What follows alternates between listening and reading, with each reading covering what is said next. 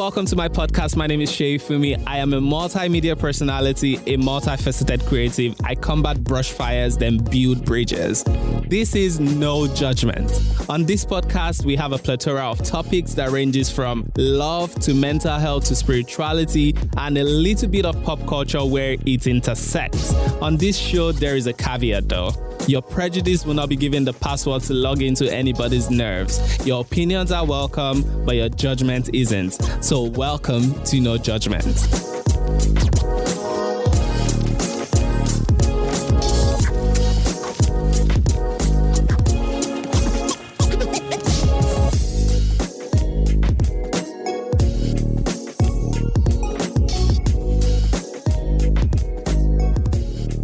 Hello world, welcome to another exciting episode of my podcast. My name is Sheifunmi. In case you have forgotten, we have a caveat on this podcast. Your prejudice will not be given the password to log into anybody's nerves. This is No Judgment. On this week's episode, we'll be discussing the difficult and unique experiences of living as a LGBTQIA person in Nigeria. And for those who don't know what the acronym stands for, it stands for lesbian, gay, bisexual, transgender, questioning, intersex, asexual, and the plus is for every other alphabet that are associated with the LGBT community. And some people call it the alphabet mafia. So I think it's indeed the alphabet mafia. Anyways, I'm not doing this alone. Let's get into it. I am Owen, music enthusiast, and I love everything PR. I'm Matthew Blaise, a queer organizer in Lagos. Yes, and you also have an organization now? Yes, called the Oasis Project. All right, so let's get into it. What are the common difficulties that you have encountered trying to live your truth in Nigeria? Okay. So I can actually divide this into groups. We have the political and legal section of it. We have the culture and the tradition. We have capitalism, and we have all those lisms also. So for the legal,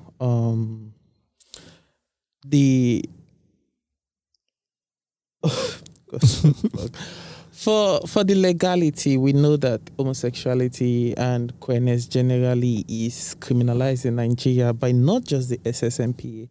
We have up to 9 laws that criminalizes queer people in Nigeria. So if you're thinking that it's just the SSMPA, no. There are 9 laws that criminalizes queer people, and this makes it very, very difficult for you as a queer person to be expressive of yourself, to live your full potentials, because your life is criminalized. How do you achieve this if your life is criminalized? So that is very, very difficult, and it's one hindrance. And also culture and tradition. There's this popular notion that people use against gay people, LGBTQ people, which is being queer is un-African. And then you ask yourself, what is really African? Is it the homophobia that is African really, or being queer itself is African? So at the end of it, you get to realize that we are so withdrawn from our culture that we do not know that what we are preaching, what we are seeing as our culture today are not really our culture. They are white culture, they are westernized culture. And what is really our culture is this queerness, because in pre-colonial Africa, we had a lot, even though the society wasn't as accepting, but there were no laws that restricted queer people, queerness, like just living your life. There were no laws like that. We had queer people, especially effeminate people, were seen as spiritual leaders. They were seen as powerful people in the society, and their sexual relation helps in building the society. And in the Igbo culture, we have the female husbandry, where you see a woman get married, a rich woman gets married to other women and they bear children for her, and the children bear her name, and it continues like that. So it's not like queerness is living in a vacuum in our society. No, it's always been there. Exactly, it's always been there. But now the whole culture thing that people are pointing to is so redefined, and it's not even what it is anymore. It's so white. It's so white that when you start to see that some people even think Christianity is our culture. Some people think Islam is our culture, whereas they are not. They are not. Yeah, these are things that we adopted. So they are all hindrances to living your full life, because then you want to live, and 80% of the people in your society say no, it's not our culture, and when majority is against it, it's very, very difficult. I know one of the common experiences is the I think it would relate to the legality aspect of it, where the people who are law enforcers try abuse their power, and once they perceive you to be queer, they actually start to harass you. Sure.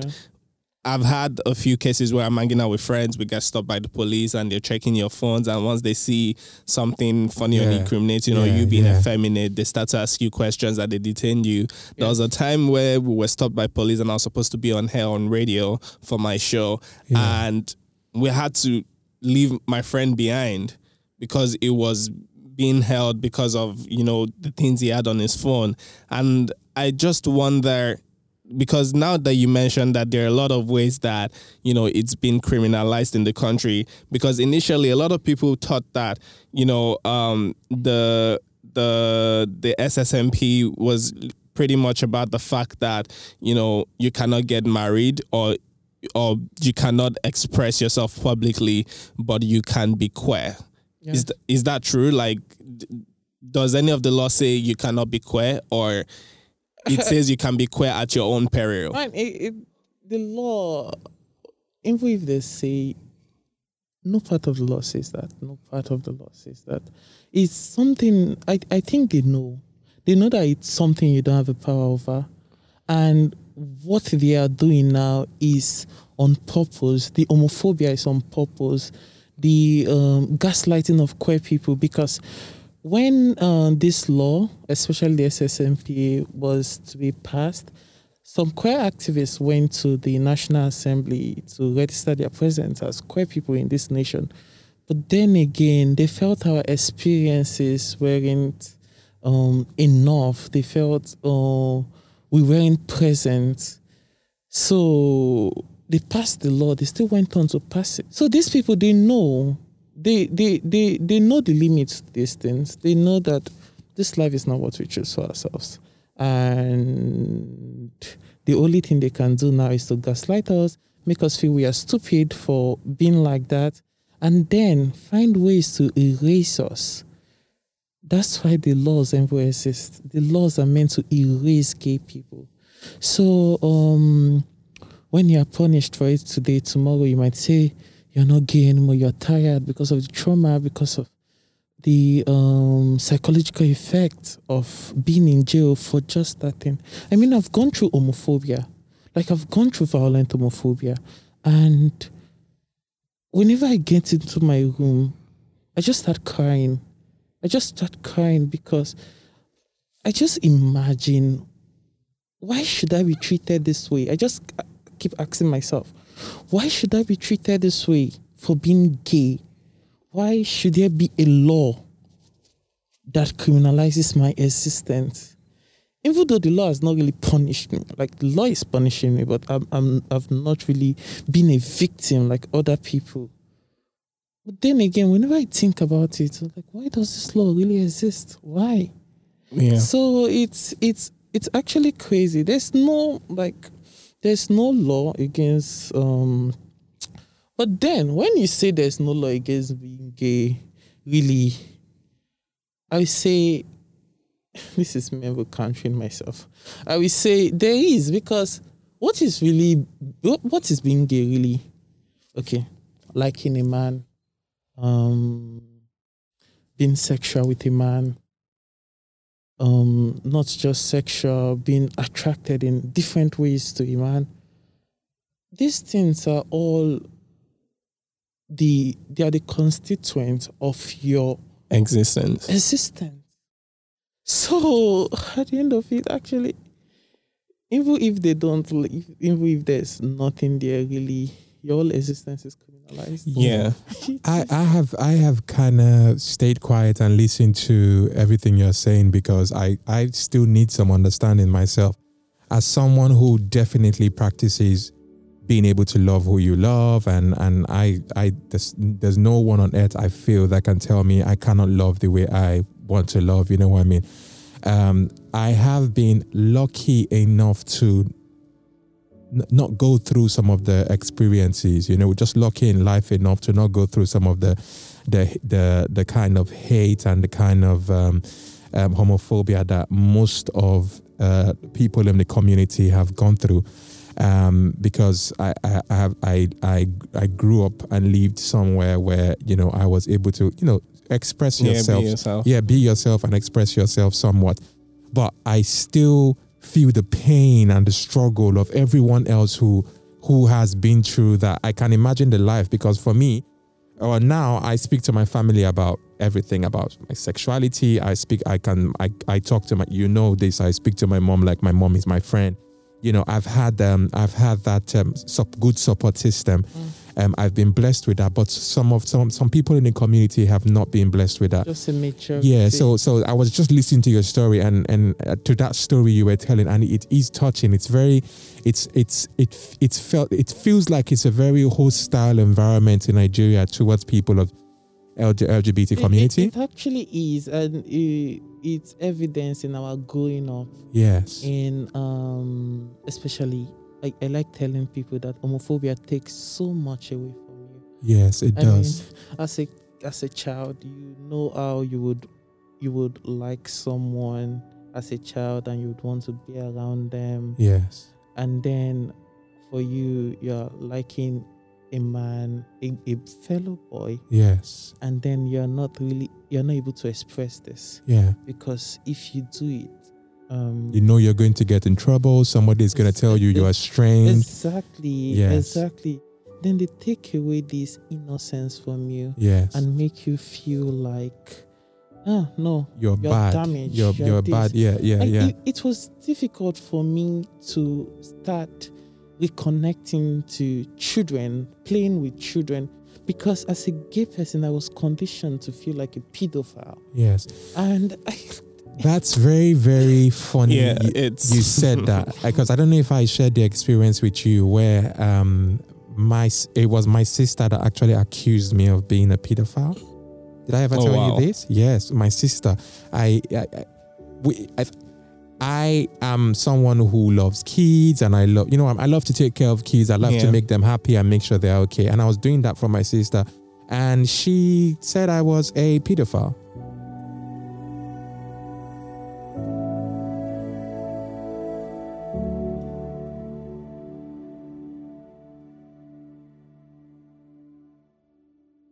The difficult part is that it's not a choice, because who would want to choose to be hated? I mean, who would want to choose to go through a vigorous lifestyle that is very, I know I won't. That is very vengeful, and people can literally kill you. Yes. And from my own experiences, because even before I got to a place where I was able to, because there's something I'm going to say now, the presence of privilege is not the absence of pain. Yes, it's not. Right? 100%. When a couple of myself and a few friends moved back to Nigeria, we were so accustomed to the fact that we had experienced liberty. Yes. Right? You could be yourself on the streets. Yes. You could go out. Yes. You could be yourself genuinely without anyone looking at you with a side eye.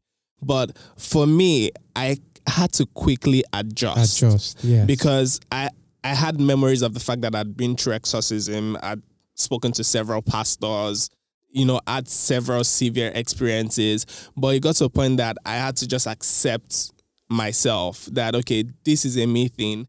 But even though it felt like I was being stifled all over again, Yes. you'd already experienced the fact that you're yourself genuinely, but now you're back to a place where, everybody wants to push you into the closet. Yeah, it's almost like you have to go back into hiding. Exactly. In general, yeah. And I'm at the age where a lot of people are now asking me, oh, when are you getting married? And I look at them like, and like I just cannot do this with you right now, because should I answer you, I'm going to say something really ridiculous to you. The only people that can ask that in my life is my mother. She can ask me that question, forever. But no one else has the right to ask me that question. So homophobia seems it seems inevitable, but what exactly can be done to reduce or diminish homophobia in our society? Particularly because I would say Gen Z are very expressive, and they do not seem to want to be in some sort of closet or put in a box, right? But then there is also the harsh reality that millennials have gone through that literally experience the danger to the sides of being queer in Nigeria. So, and I'm not going to say all Gen Z are like that, but it's those ones with privilege. There's some that without privilege that have experienced the harsh realities of what it is to be queer in Nigeria. So, but what exactly can be done to literally diminish homophobia in Nigeria? I feel like religion has a very, very huge part to play in changing the way LGBT people are perceived and looked at and thought about. You understand? I feel like that's where the morality of everything starts. In quote unquote normal life, religion teaches that we should be kind to one another.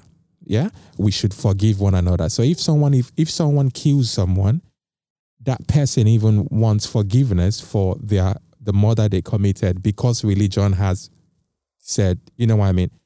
I don't believe in tolerating either. Tolerating means you do not agree and you're going to get to the point where you're going to flip on me. So that I don't believe in that. But I feel like religion has a huge part to play in the sense of what people are being taught from an early age. It's in religion. It's in religion I first heard that being LGBT was wrong. So that same religion has to be the ones to kind of start turning things around. And then we have our government that create laws and create instances where people are allowed to hate. That has to change as well. And they're not even pure themselves. Exactly. But, that's another topic that, anyway, back to what I was saying, because the table will shake. So, the government has to create a better and safer environment for these conversations to be had, for support system for people of the LGBT community to be available. I think religion has a huge part to play. The government has a huge part to play. And our parents,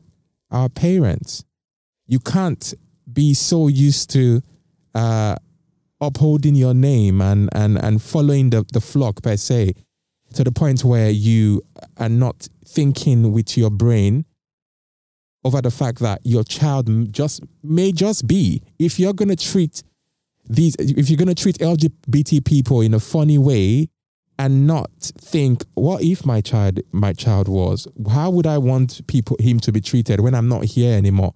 You know what I mean? So it's sad.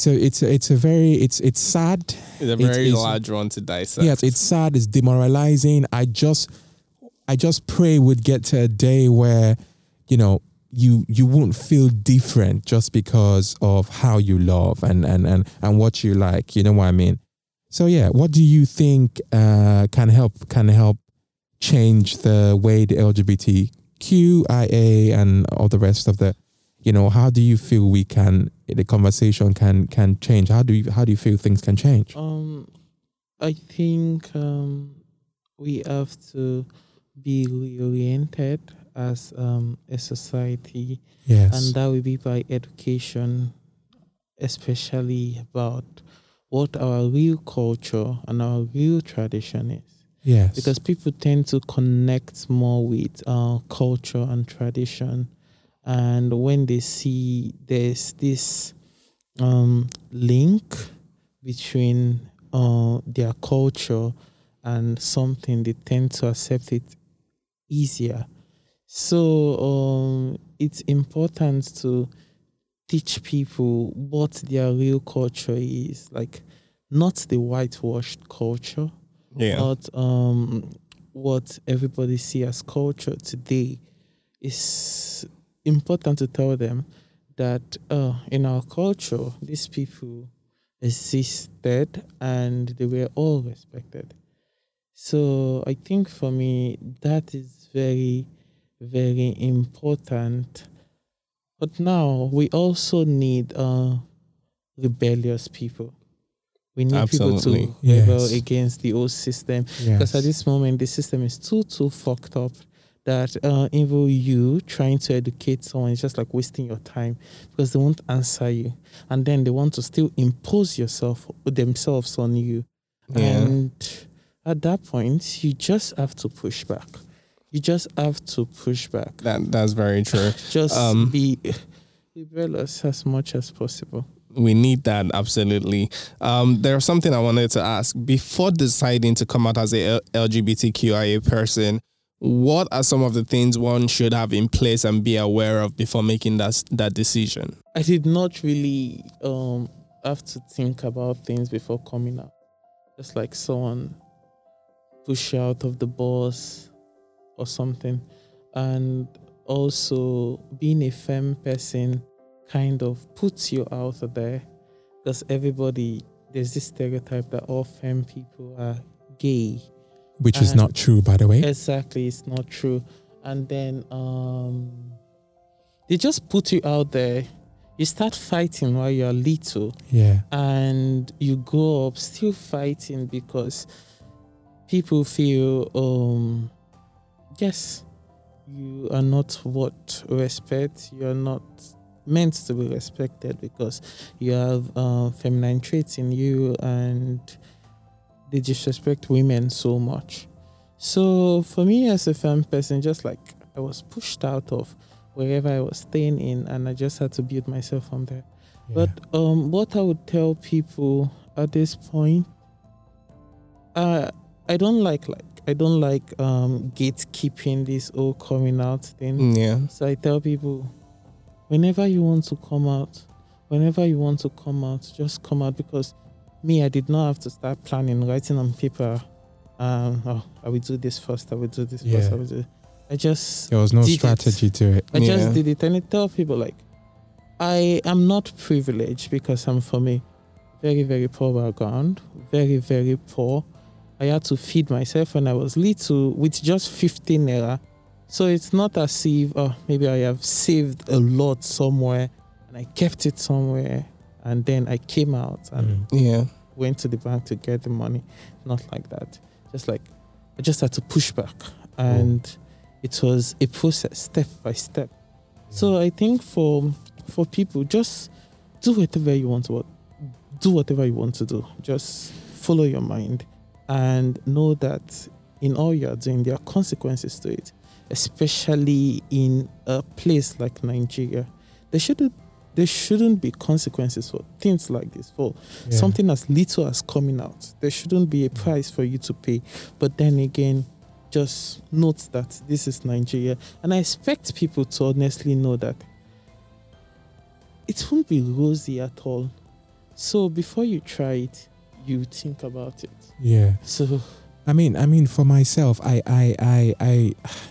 it's two things. I support people coming out and speaking their truth, but for myself, I never think of coming out, staying in, or you know what I mean. Yeah. It's always been the case that if you are close enough to me in my life, then you know my personal life. I'd never. It wasn't ever something I hid from all my personal friendships and relationships I had. You know what I'm trying to say? If you knew me, you know. And I'm of the notion that, you know, if you know what you know, that's all cool. If you do not have to know, that's why you probably do not know. Do you understand what I'm saying? Yeah. So when I even spoke to my family and spoke to my mom and my siblings, I didn't even see it as a coming out. I just felt that I was at a point in my life where I was ready to share that part of my life with, you know what I mean? It wasn't even too serious. It was very casual. Like, hey, this is who I am. I didn't say it to get any acceptance or anything like that. I just got to the point, as I do with everything else in my life. You know what I mean? And it's the people, for me, the people that matter. If they know for the right reasons, that's all really. I don't owe anybody else an explanation, and that's my life. But with people who live in Nigeria and parts of the world where being LGBT is not a favorable thing per se, if you're going to do it, I would my advice would be,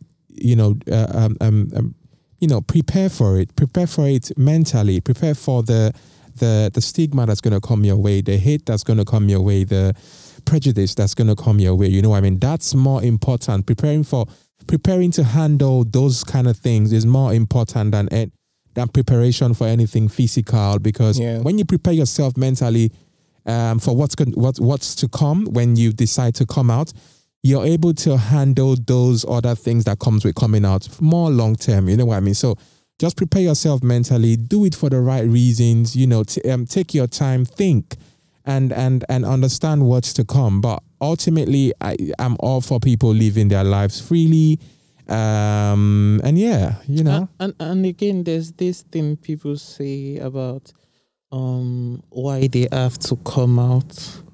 And then they said straight people don't have to come out. Why do they have to come out? Yeah.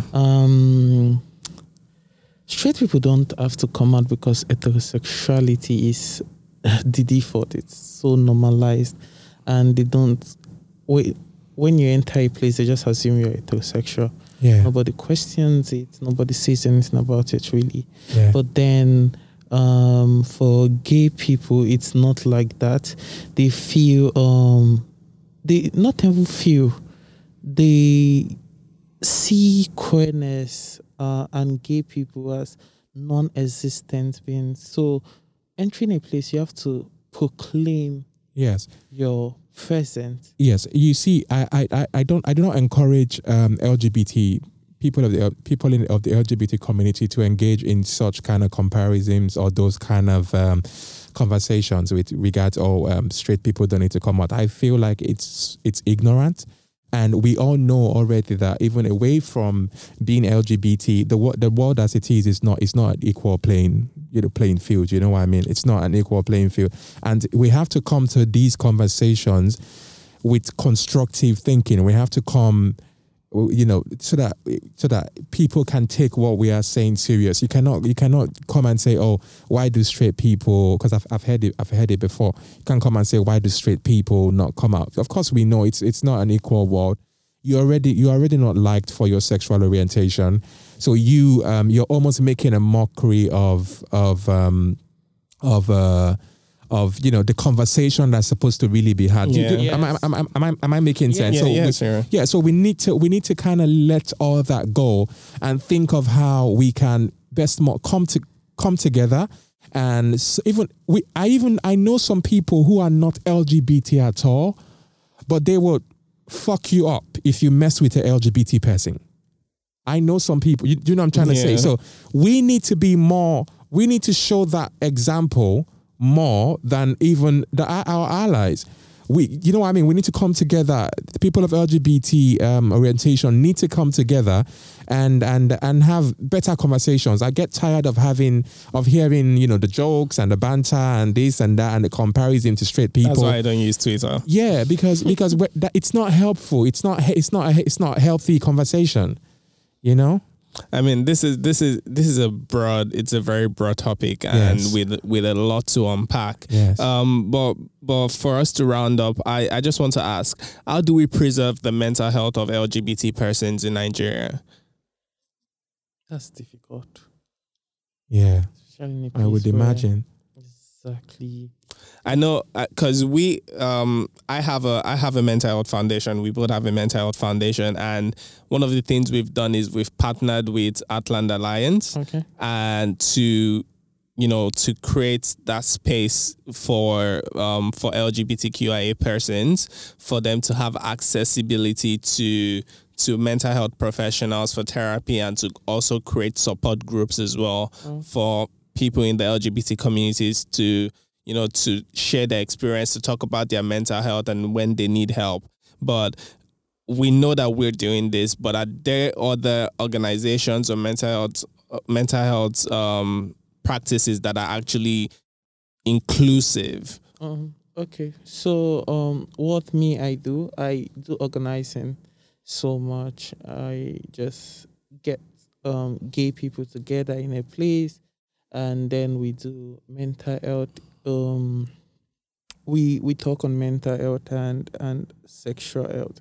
So there's this thing I do. I get a therapist, an actual therapist. Okay. And in this gathering, the therapist takes charge for like 2 hours. Okay. Then after that, we do other conversations and other things.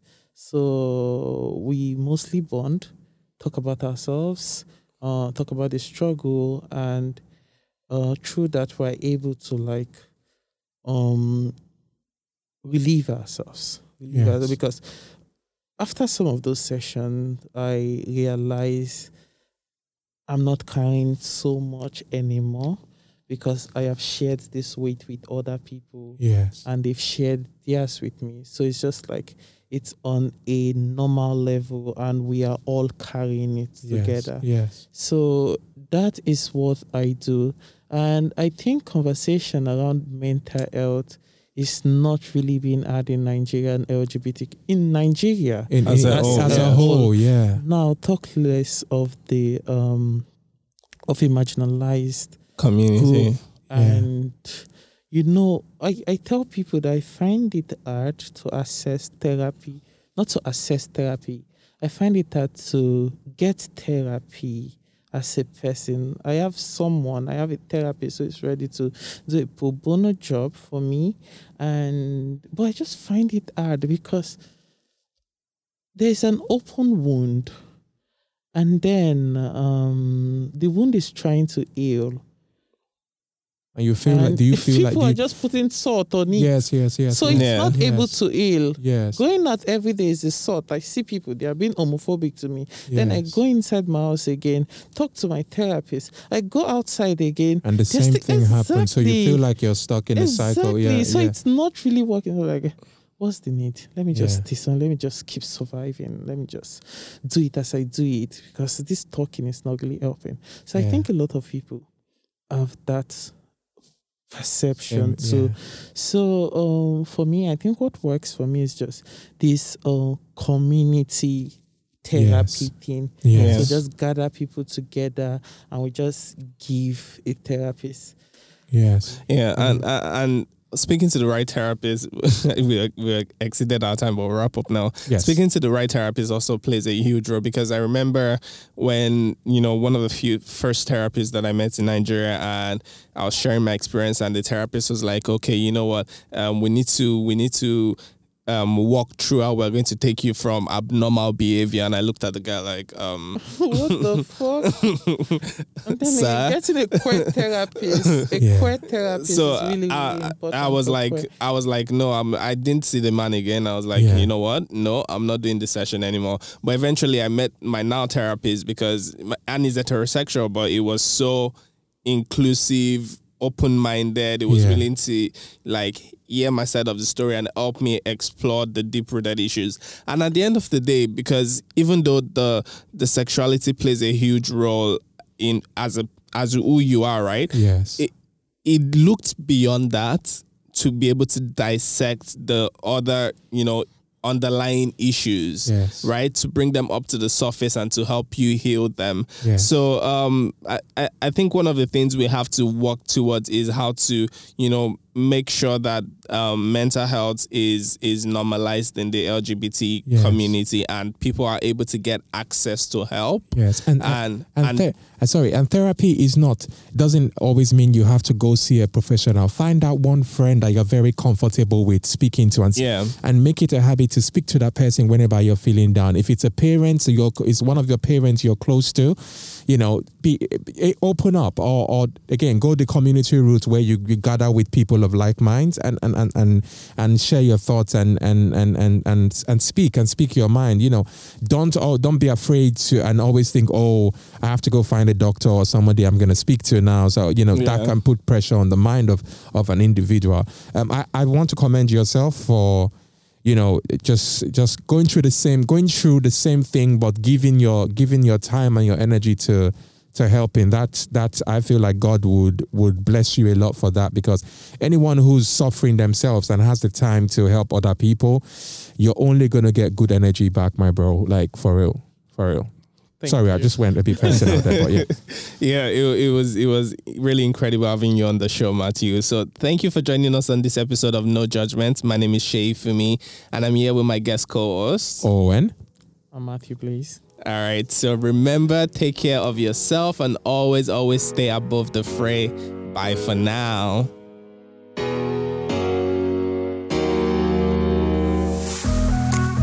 That's all for this episode. Thank you for listening. And remember, if you want to support what we do on this show, then please share with your friends, subscribe, and leave a review over on Jamit FM. That's all for now, but I'll see you in the next episode of No Judgment, hosted by me, Sheifunmi, here on Jamit FM. No Judgment was produced by Ariola Ajayi, scripted by Sheifunmi. This episode was edited by Lanre Adeyemo.